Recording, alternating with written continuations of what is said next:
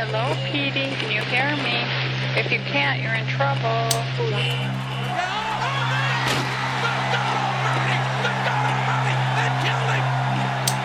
My culture is based on freedom and self-determination. Freedom is irrelevant. Self-determination is irrelevant. You must comply. That's right, boys. Mondo cool. I did not have sexual relations with that woman, Miss Lewinsky.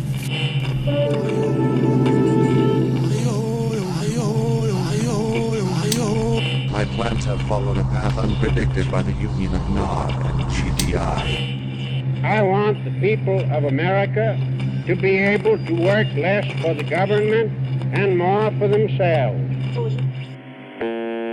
Historical diversions. History over drinks. This is the third and final part of my interview with former marketing director Jeff Carver. If you don't know who he is by now, maybe check out parts 1 and 2. You can also check out his website for all of his activities at jeffcarvermusic.com. If you like just jumping into a conversation towards the end, come on in. We won't judge. Without further ado, Jeff Carver. You left Maplewood Mall in 1994, but I didn't realize until doing kind of research for this interview that it wasn't like you were done with shopping centers at that point. What made you leave Maplewood Mall, and then where did you go after that? Well, Maplewood Mall had finally, the corporate property investors had finally tired of me, sucking up all their income, and they had offered me different jobs, and I had to turn them all down, and for the same reason as the initial run. Yeah. And I would have easily moved. There was a great opportunity in Atlanta. There was one of my first opportunities was in Northern California. It would have been exciting, but my whole life would have changed, and I'm super happy right now. So I was talking to somebody just a few days ago about this, and they said, well, what if you would have been able to go to California? What would your life be now? And I go, what you don't know, you don't know. And as long as you end up happy, it's good that you don't know, because you don't have any, I have zero regrets on that. But the thing that we get into is, I had the shopping center background. So this company was looking to put kids' play places in different shopping centers. So I was hired to help negotiate those leases and get these stores open. This was Jumpin' Jacks, and while I was aware of it, I know one that was, I think it was National Discovery Zone, was essentially like these, the giant tubes, the McDonald's play places on steroids sort of thing. And from my understanding, I could be wrong, but these Jumping Jacks ones were going to be more like mall centered. I think so. Yeah. What I recall. And,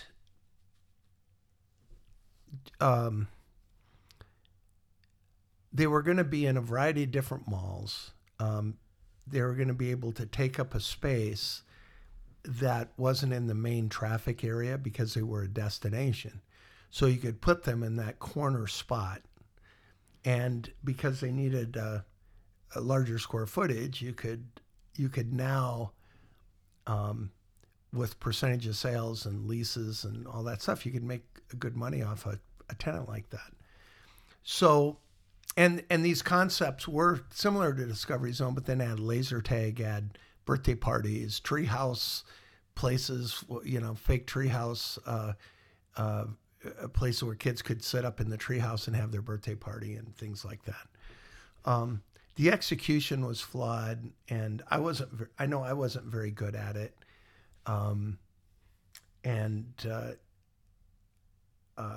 There were just some other things that I just didn't like. So that was short-lived. Yeah. And then I went to this company, By Design, which I still keep in touch with one of their lead designers for that. In fact, she was just out at one of my shows a couple of weeks ago, and she just did my business cards. She's done my, our relationship has gone on for, how many years is that? Since 80. She was originally with that company in 1986. So whatever that is, 40 years almost. Almost. Not that I was born around that time or anything. No, you were. That's right. You were 86. You were 85, right? Yeah. Yeah. So close enough to 40 that my wife and I are. Well, it's close enough, I guess. What's funny is when my marching band was we went to Disney World and played at Disney World in Florida, and performed down there. And your mom was pregnant with you at that time. She's running around and it's hot and all that. And I don't know, like that must have been, you're born at the end of August. And I think that was probably in July. So you probably shouldn't have been running around, probably shouldn't have been on the plane.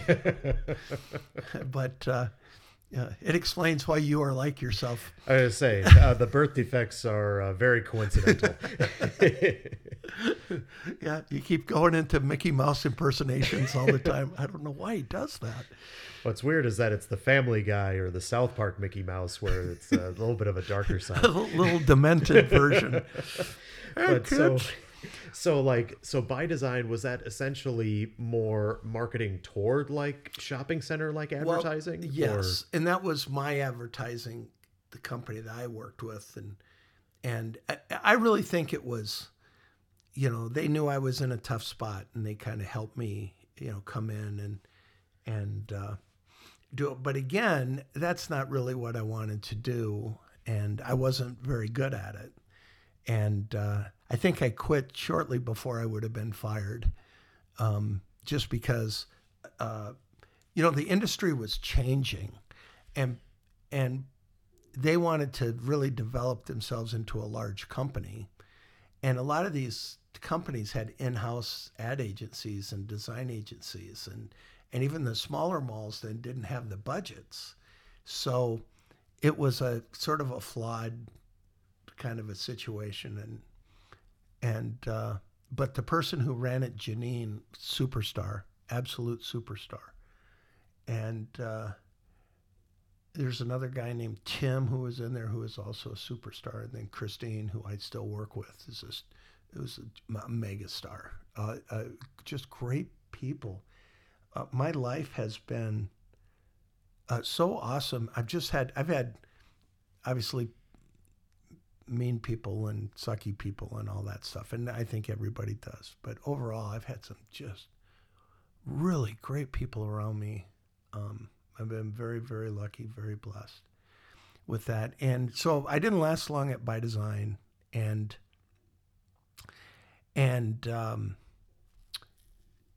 so then it was time to, in fact, I just got back from a trip. And while I was on the plane, I wrote what a marketing plan would be for my own company. And I developed a plan. And again, it's shopping centers being the root of that company, as it was for By Design. And that's how I started. And it was very profitable right at the beginning. But many people in those positions are female, not all, but many. And they're younger, and they get pregnant, married, pregnant, and then have kids. And so they're not around anymore, and somebody comes in and they have somebody helping them. So they don't need me. But what I was is sort of I would sort of go in and sort of be somebody who knew what their job was, and I could help them with that. And again, I was working with friends. Every place I went, I had friends. And so I was, again, very, very, very lucky. And it was quite profitable for a while. But then as shopping centers sort of went away and they didn't have the budgets, I started working with law firms, plastic surgeons, cities, anybody that needed that expertise. And again, it was still those same concepts, no matter what the end result was, whether you're working with on a city trying to help their downtown, or you're working with a plastic surgery group trying to get them to market themselves more cohesively, it's the same. It's those same concepts that I go back to the mall business that I was taught. And so I did that for a few years, and then started to go back into music, got drawn in, because that's really what I was going to do with my life. And all of a sudden, and I thought I would never do it again, and I got drawn back in, which was not profitable. and then shortly thereafter, divorced, and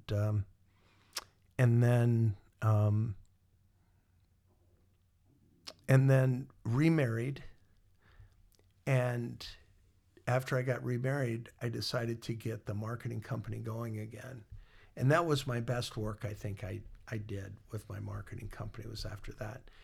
And I don't think any shopping centers at that point, I could be wrong, but I think mostly it was other, it's like mortgage companies and stuff too, and really focused on really helping them brand their business. And I found that my niche was really middle-sized companies with really strong CEOs that built their companies, that held their companies near and dear to their heart, that was part of their family, and their employees were their family. And so they needed to be,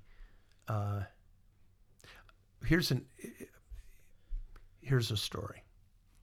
So when I started my company again, I wanted to get an office. I'd been working at home before, and I wanted to get an office. I wanted to work in uptown Minneapolis, because at that time uptown was thriving, a very artistic area, and I thought very hip, very hip. And I thought this is where I want to be. So at that time, Calhoun Square,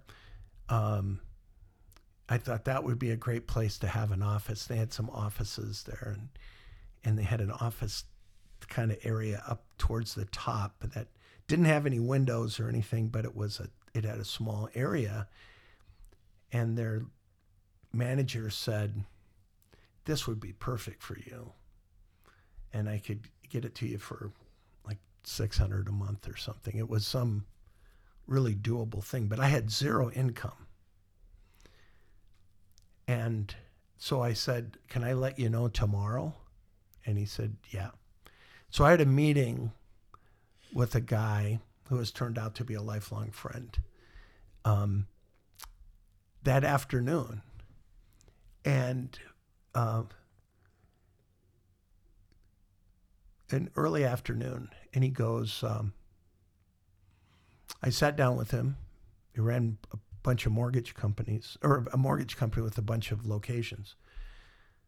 And I went in and said, "Well, here's what I can do. I can write a marketing program for you, and then we can go from there," and all that stuff. And he's kidding me and doing all that stuff. And then when he finally settles down, he goes, "Well, how much would a marketing plan cost me?" And I said, "Well, it would take some time, because you've got to really spend time with me so I understand your business and stuff. And then, it would take probably 6 weeks to do. And, I don't know. And I can't remember the number, but let's just say it was like $15,000. And he goes, "Well, that's a lot of money." And I go, "Well, it just takes a lot of time and all that." And he goes, "For stuff like that, how do you work out payments?" And I said, "Well, I'll just do 50% down." By the end of that meeting, he had written me a check for $7,500. I had $7,500 in my hand when I walked out of there. Now, I knew I could get the office space. I knew I could order office equipment. I had the wherewithal for all of that. And he literally launched me to do that. And eventually, I was working with all these different people, and he kept piling more and more responsibility, giving me more money. Eventually, I just worked with him. And then excuse me, then went into, when I decided I was kind of done with the company, then kind of that was it. And he wanted to hire me for his company. But that's not what I wanted to do. And, but I totally, you have people come into your life. I've been lucky this way. People have come into my life and made a difference. And sometimes they stay and sometimes they're gone, but they make a difference. And I marvel at that when I look back. I go, wow, that person came in, introduced me to this other person. That relationship took off, and now the original person, I don't even know where they're at anymore. And that's happened so much in my life, it just is not coincidence anymore. It's just, I think that's some kind of divine revelation or some kind of, it just happens too much. It's like when a book falls off a shelf and it opens up just to the page that you need. And you go, oh my gosh, that's the answer to my question. And you go, how did that happen? Well, you don't know, but I always look at that stuff as really cool. And it's happened to me many, many times. Too many to be coincidence. So after I left him, my wife and I were really into hiking and backpacking. And I decided to create a hiking and backpacking company. Had some good support, created some really cool products and all that stuff. And ended up with some clients that were not organized. And so product placement, for example, I'd put a lot of money into displays and they had approved the display. And then the store managers were like, well, we don't like this display. And I went, well, your corporate approved it. And they go, well, we're not putting it in my store. Things like that the left hand doesn't know what the right hand's doing. And I finally got tired of all of that. And that taught me perseverance, because as that launched very, very successfully and then sort of started to decline as follow-through went away, I just kept going and going and going until the last bit. And when that last bit didn't work, I was done. It was really kind of a cool evolution. And you only appreciate it when you can look back at it, because when you're in the middle of it, you go, what? Yeah. So that was a tough time, a very tough time. But what it did is it brought me back to music. Here's the interesting story about this transition. So I go, I'm going to get my marketing company going again and get money back in my pocket and get really going again, because I know I can do it. So I got myself together and started to go to these networking meetings and, Tuesday morning business get-togethers and all that stuff. And I had set up a day to do 3 meetings, which would have been almost $20,000 worth of business if I got all 3. And I got up, got really excited. My wife went to work. And something happened during the day. My first meeting was like at 12:30. And at like 9:30, I'm digging through the storage room looking for my trumpet. And I didn't even know what I was doing really looking for it. And I'd sold off all my other equipment and all that stuff, and I had a trumpet. And I finally found it. And the valves are all stuck and everything because I hadn't played it in a while. And so I oil up the valves and get it working, and I start playing, and I can barely play. And I start playing, and it was like a switch had flipped. Because when I played trumpet before, it seemed like a lot of work. I wasn't very good. I didn't want to do it. It was an albatross around my neck. It was that kind of thing. Even though I'd been very successful with it. But I've always got this inner voice telling me what I should do and what I shouldn't do. And it's my arguments with that voice. So for some reason, that voice was telling me, you need to get going on trumpet again. That's your calling. Well, I had these meetings. So I'm sitting there, and it's about noon. And I finally call, and I'm still in my pajamas, I think, sitting on the stairs practicing trumpet. So I call all my appointments and cancel them. About 5 o'clock, my wife gets home, and she's like, I can't wait to hear how your meetings went. And I go, They didn't. I've got this great news. She goes, what's that? I canceled my meetings, and I'm going to play trumpet. Boy, oh boy, I almost was on my way to the second divorce. She was furious. How could you do this? Blah, blah, blah. And I go, there's something telling me I should be doing this. And she finally got on board, and shortly after I got into a really cool club band, and I started working on my jazz stuff, and I started figuring things out. And that's where I am today. And I had a really great run prior to the pandemic, toured, soloed with a lot of people, played with a lot of great guys. And now I'm just kind of playing around town. But I wanted to go back to something that I just thought of as, I talk about being surrounded by people and keeping connected with students. One student helped me get a partnership with Southern Comfort, and I did a CD called Getting Comfortable, all original music by a friend of mine, and that solidified my relationship with my friend too, and we ended up doing a couple of decades of recording sessions. And but this other former student is the one that got everything in motion, got the funding, put it all in motion. And I thought, and I've kind of lost touch with him, and he got divorced and moved and changed companies and stuff. But again, people coming in and into your life, making a change, and see you later.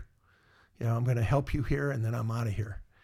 And it's pretty interesting. And like I said, I've seen that throughout my life, and I have countless stories. We'd be here all day going through all the stories of all of those things happening, whether it's a former classmate, a former student, whatever, a friend.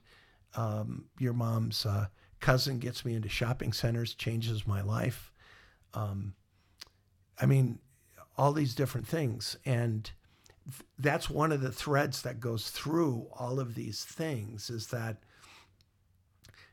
there's people around you everywhere to help you. And you just have to ask for the help. There's a interesting, I don't know if it's it's kind of a joke, kind of a parable of a man who he's fishing, and he falls into the water, and he can't swim, and he's struggling. And he looks up in the sky and he goes, God, if you will just help me with this so I don't drown. And pretty soon a boat comes by, and the person in the boat goes, give me your hand, I'll bring you out of the boat. And he goes, nope, God's going to help me. God is going to help me. I know it. And the guy goes, okay. Goes by, and he goes, God, I know you're going to help me. I know you're going to help me. Another boat comes by, and the guy goes, on the boat goes, hey, give me your hand. I'll pull you onto the boat. Come on, you can't swim. And he's like, no, God's going to help me. I'm okay. God's going to help me. And the guy goes, okay. He goes by. Another boat comes by, reaches out, and the guy is gasping for air. He's flopping down into the water and up and down. And the guy goes, here, I'll grab you. I'll grab you. He goes, no. And he's gurgling. He goes, no, God's going to help me. God's going to help me. The boat floats away. All of a sudden, the guy goes down underwater and drowns. Well, pretty soon he's up in heaven. And he's standing before God. And he goes, God, why didn't you help me? And God goes, I sent 3 boats for you. It's about being aware of what's going on around you. And you can't be aware all the time. I miss probably 10 times more.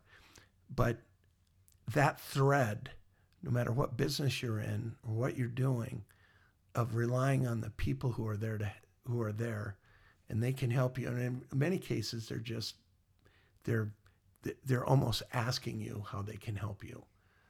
And my life has been very, very good. And as I said, I have no regrets. Wonderful, great things, So. Well, and especially given how, like, you've talked, at length about how, people have been there and that people have been able to help you, and that, you've been able to help other people. In terms of shopping centers, I look at it as one of those things where it's like, you can't go home again, sort of thing, that it's almost like a, yes, they really used to be, this big thing. And now, I mean, Maplewood Mall I think it was up for auction, but now I think it's off of auction again. I think they're maybe trying to do something different with it. Every time I drive by there, I think about, like, oh yeah, this is how it used to be. Maybe they'll put a new mall there. Well, someone I know who works there is like, yeah, it's definitely a mall. And, but it's one of those things where, like, some of these malls that have been either abandoned or dismantled are, it's an Amazon fulfillment center now. Oh, these are condos now because, these footprints can't really be duplicated. What do you think was probably your biggest lesson when you were in shopping centers, or something that you still carry with you? If you had, gun to your head, what would you think was probably your biggest takeaway from your time?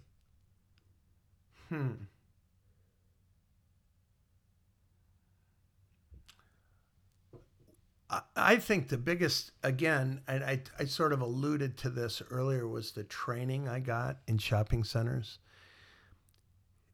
You just didn't know what you were going to do. It was like the job description. There was no job description, or maybe there was a job description, but who knows what that was. That was like a Reader's Digest condensed version of a job description. I mean, you just did so many things. It was silly. And I've always thought I had ADD,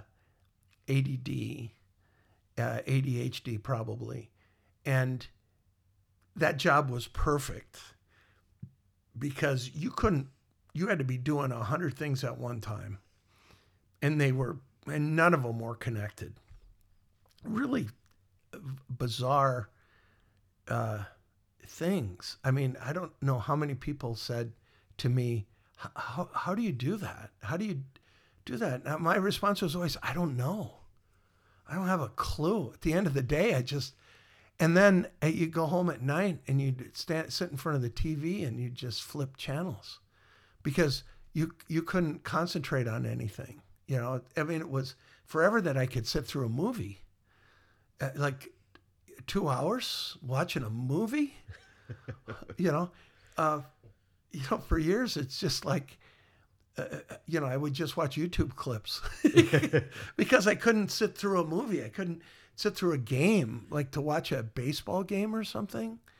I'm out after the third inning. I can't do it. So it's like almost had to sort of mentally calm down. But at that time, shopping centers was a very challenging thing. The company was very challenging.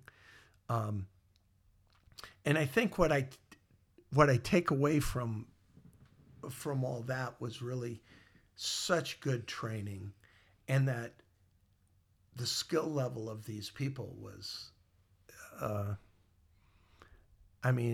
we would be in these big meetings and, I'll give you an example. A mall manager out in California, I can't remember his name. He predicted all the Amazon stuff. This was before anybody was even talking about it.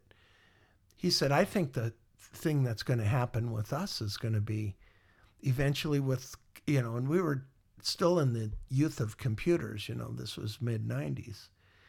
And he goes, I really think people will be able to buy things off computers and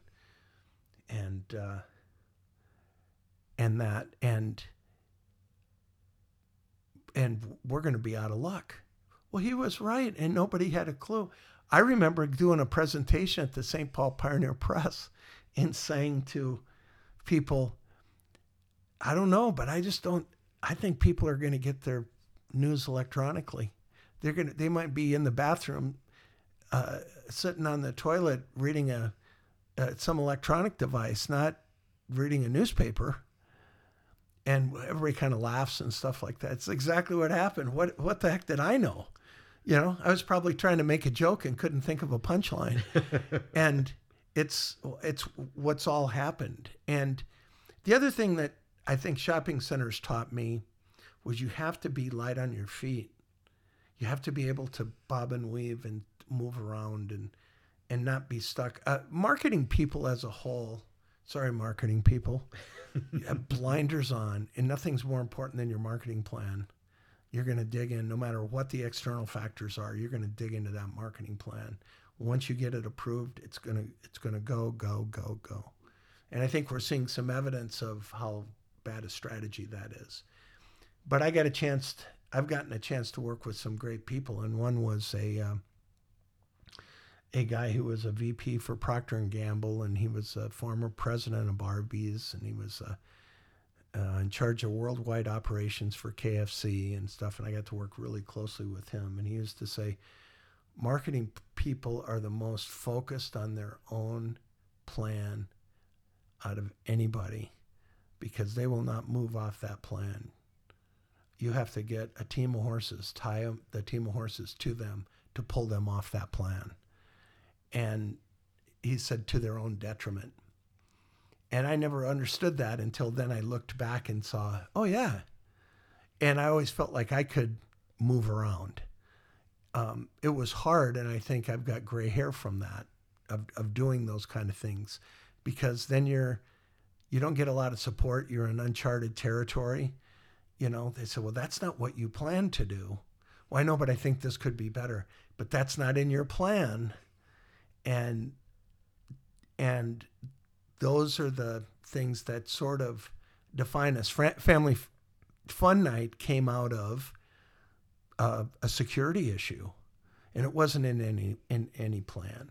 And it turned out to be not only one of my biggest successes, but one of the biggest long-term successes in shopping centers.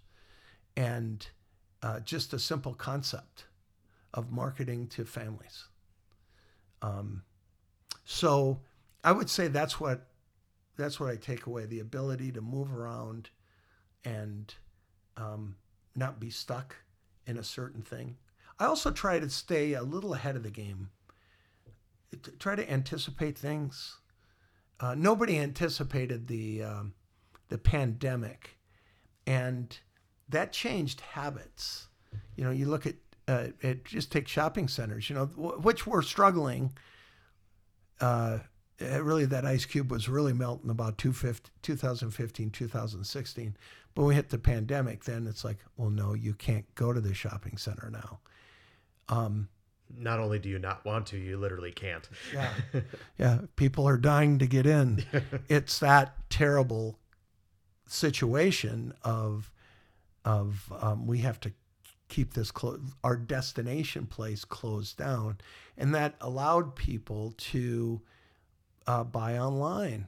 It was like, okay, well, maybe I won't catch the good deals, but and then now as gas has gone up, you kind of go, okay, well, gas is more expensive, so now if I got to go to the mall, I got to pay for the gas for that. If I'm just going to buy a shirt, Now it costs me $3 to get there and $3 to get home to buy the shirt. It just seems like there's other factors now than just the price of the shirt. There's the time it takes. There's, and if Mall of America is going to be our standard shopping center, it's going to take you 25 minutes to find that shirt place. It's going to take you time to park. It's going to take, by the time you're done to buy that shirt, it's a 2-hour thing instead of going on Amazon and getting it in about 4 minutes. So all these different things that we couldn't anticipate have now changed habits even further. It's helped people like any type of delivery kind of thing. It's really helped that business. You look at like a Grubhub, how much it costs. It's incredible. The costs are incredible, but people still pay it because I think, the other thing is we're not used to looking at money anymore. We've got credit cards in our pocket, but when we're online, we don't even have to have credit cards. They're already loaded into the computer. We just click. So we don't even see that. So nobody uses, how much is it? $30, and okay, here's 5, 10, 50, 20. The clerks are looking at you like, what the heck is that stuff? Yeah. Don't you have a credit card? What's wrong with you, dude? So the ability to change with all of this, I think, is going to be the skill that everybody needs. And like I said, I'm kind of on that. I'm kind of turning that corner now, kind of going into the sunset. But I look at more what I want rather than what needs to happen. And I think in the business of shopping centers, they're going to have to, they've been able to look at what they want. Now I think they're going to need to really look at what really needs to happen for us to stay relevant. Well, I think even, I think it was a Tyson quote that it's like, everyone has a plan until they get punched in the face. And, right. And I think even a military phrasing is that it's like, no battle plan survives first contact with the enemy. Right. And that, especially like when you're talking about like marketing plans, that it's like, okay, well, the plan is, all right, you plan for something and it's supposed to be good as like your guide. Yeah. It isn't supposed to be the step-by-step and you can't deviate from that, or at least, especially given how like dynamic situations have changed. I mean, you couldn't have predicted the pandemic 5 years ago in the way that it came about, and then the response even more so, that like, okay, was this going to be the way that we were going to handle it? And I think they're in a bad position, but it's also a deal where, I mean, someone like me, to go to Mall of America is 45, 50 minutes. And I'm like, well, what's there that I can't get somewhere else? And especially, for some of the stores, I'm sure there are some good stores with good people, but it's a deal where it's like, well, they aren't providing what I'm wanting. And especially like for these larger centers, and even for some of the smaller ones, it's what is, is the juice worth the squeeze? Mm-hmm. And especially if you have a business that may or may not like you, or, is saying, well, this is what you want. Well, I actually don't want this. Mm-hmm. And I think we're seeing that, especially at these like larger corporate levels, where it's, no, this is what you want. This is what we're going to tell you. Mm-hmm. And I'm a pro wrestling fan, and that's kind of been something that in pro wrestling, there have been times where it's like, oh, we want this guy to be a good guy. Well, no, we want him to be a bad guy. Right. Well, we're going to cheer him anyway. Well, we're going to keep making him be a bad guy. And it almost seems like that strategy has been, well, no, this is the thing that you want. You want this. You want this. Or corporations punishing you if you don't like what they're telling you you want. Yes. And there's something wrong with you, and they've got labels for you if you don't want that. Yeah. And it's like, hold it a minute. You're supposed to be on my side. And they're going, no, if you don't like this, if you don't like the way we're doing it, this is what's wrong with you. And then how did our sales figures get so low? Mm-hmm. And or that there's no brand loyalty, there's no customer loyalty, where it's, well, if you're going to be telling me this, okay, I'll go to somebody else. Well, if you go this way, you're a bigot, or if you go this way, then you're not a good person. Okay, see you later. Well, it's, people now are purchasing based on, they're not just based on, what I need. Again, it's what I want. And what I want might be political concerns. It might be a certain identity with whether you're patriotic or not. So if you're political and you're going, well, hold it, I don't want to be political. I don't like your politics, Mr. Company. I don't like your politics. And, if we look at the country sort of split pretty much down the middle, half think this way and half thinks this way, it always surprises me that companies will take a side and they'll say, this is what we believe, and they'll take that side. And so that other side goes, well, what about us? And they'll say, well, you better just come along. And there's nothing really wrong with that, because competition then springs up that gives those people what they want. So, our country is still competitive, still, within any type of goods or services. You can choose this or choose that based on what your needs are. And you don't have to, we're watching Disney go through a huge fail by taking one side. And now their stock is dropping. They're having trouble getting, everybody wants that investor money, and they're having trouble getting that. Now they've got a lot of money, just like Anheuser-Busch, but not admitting to a mistake and then solving the problem is the downfall of these companies.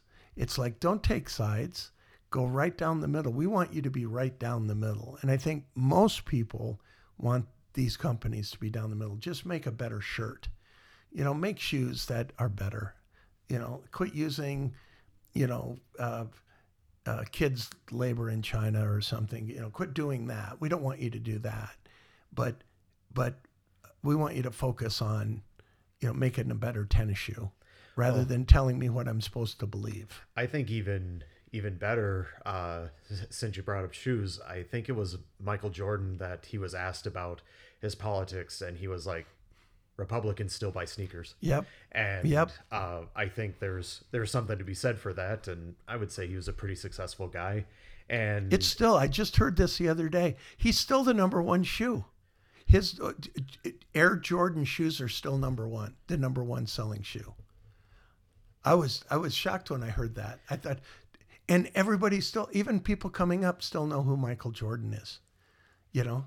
Even me, I don't watch basketball, but I know who he is. So to kind of wind us down, you brought up that it's probably 20 years ago now, that you're back into music, doing really well.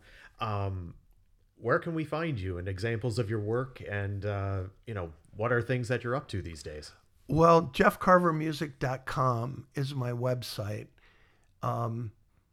I sort of stopped touring. I was playing with a great band, Sean Johnson and the Big Band Experience, and there's still a lot of stuff on my YouTube channel, or every now and then I'll post some things. And but I'm on Facebook, I'm on Instagram, I'm on TikTok, I'm on all those platforms. But so I'm just kind of playing locally now, just kind of winding it down, because it's still real fun, and I'll probably play until I just can't play anymore. But I just got together with a group of really great musicians, and people right now are going, oh my gosh, that would have been a great jam session. It was, no, we grilled and drank, as all good musicians do.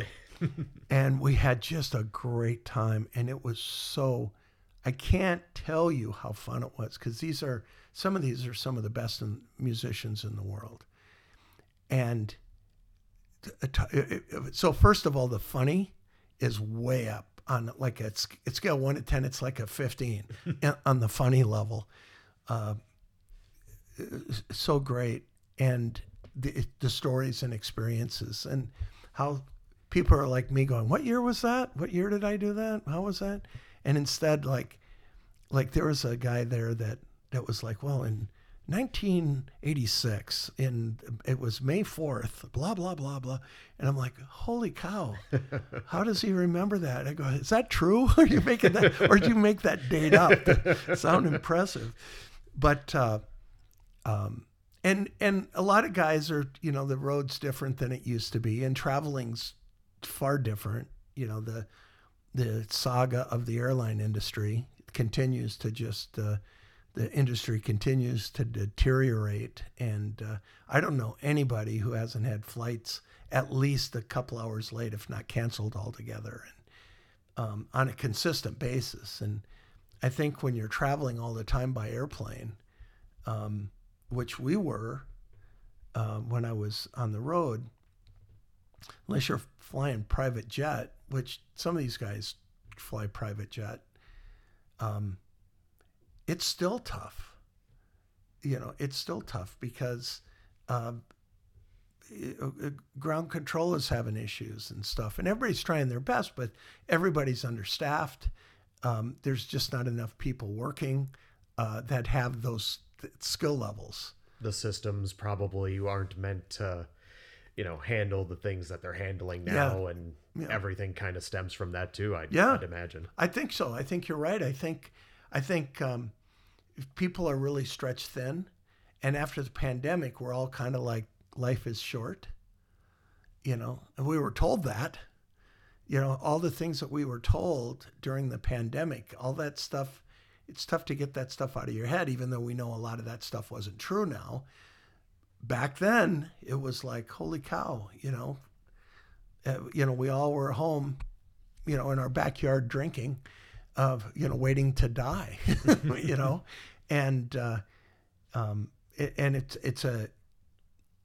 it's one of those things that it changed our culture, and I think in a lot of the work culture, we just don't have those people that are dedicated to put in those years. It's like I always thought, like, things like America's Got Talent and all that stuff, and you can be a star in 20 minutes. You have a great thing, and you're on TV, and boom, you're a star.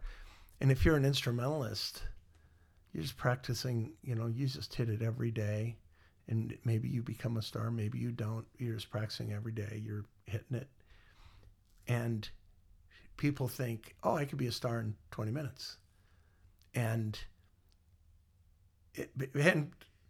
one or two people can. It's like being a basketball star. It's like every kid, I'm going to be a basketball star or a baseball star or whatever. And, it's like there's, maybe, I don't know how many players there are, like in the Major League Baseball, but let's say there's 600 total or something, out of the millions of kids in this country, 600 are going to make it. That's not very good odds. It'd be better to figure out what else you're going to do. And I think trade schools are going to start to really explode.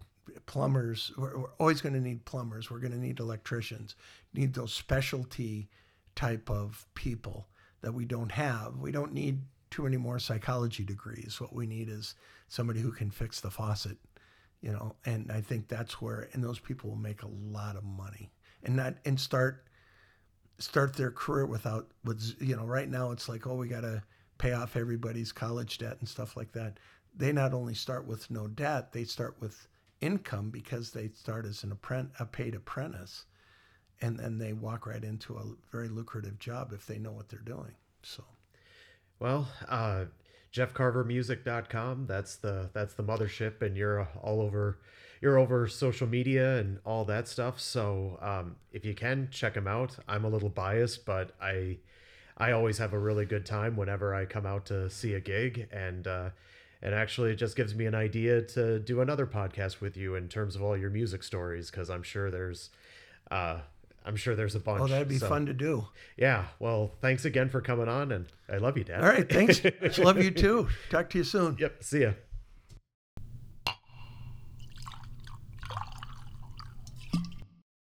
Hi, everyone. Thank you for listening to Historical Diversions. If you enjoyed this episode, your feedback would be greatly appreciated.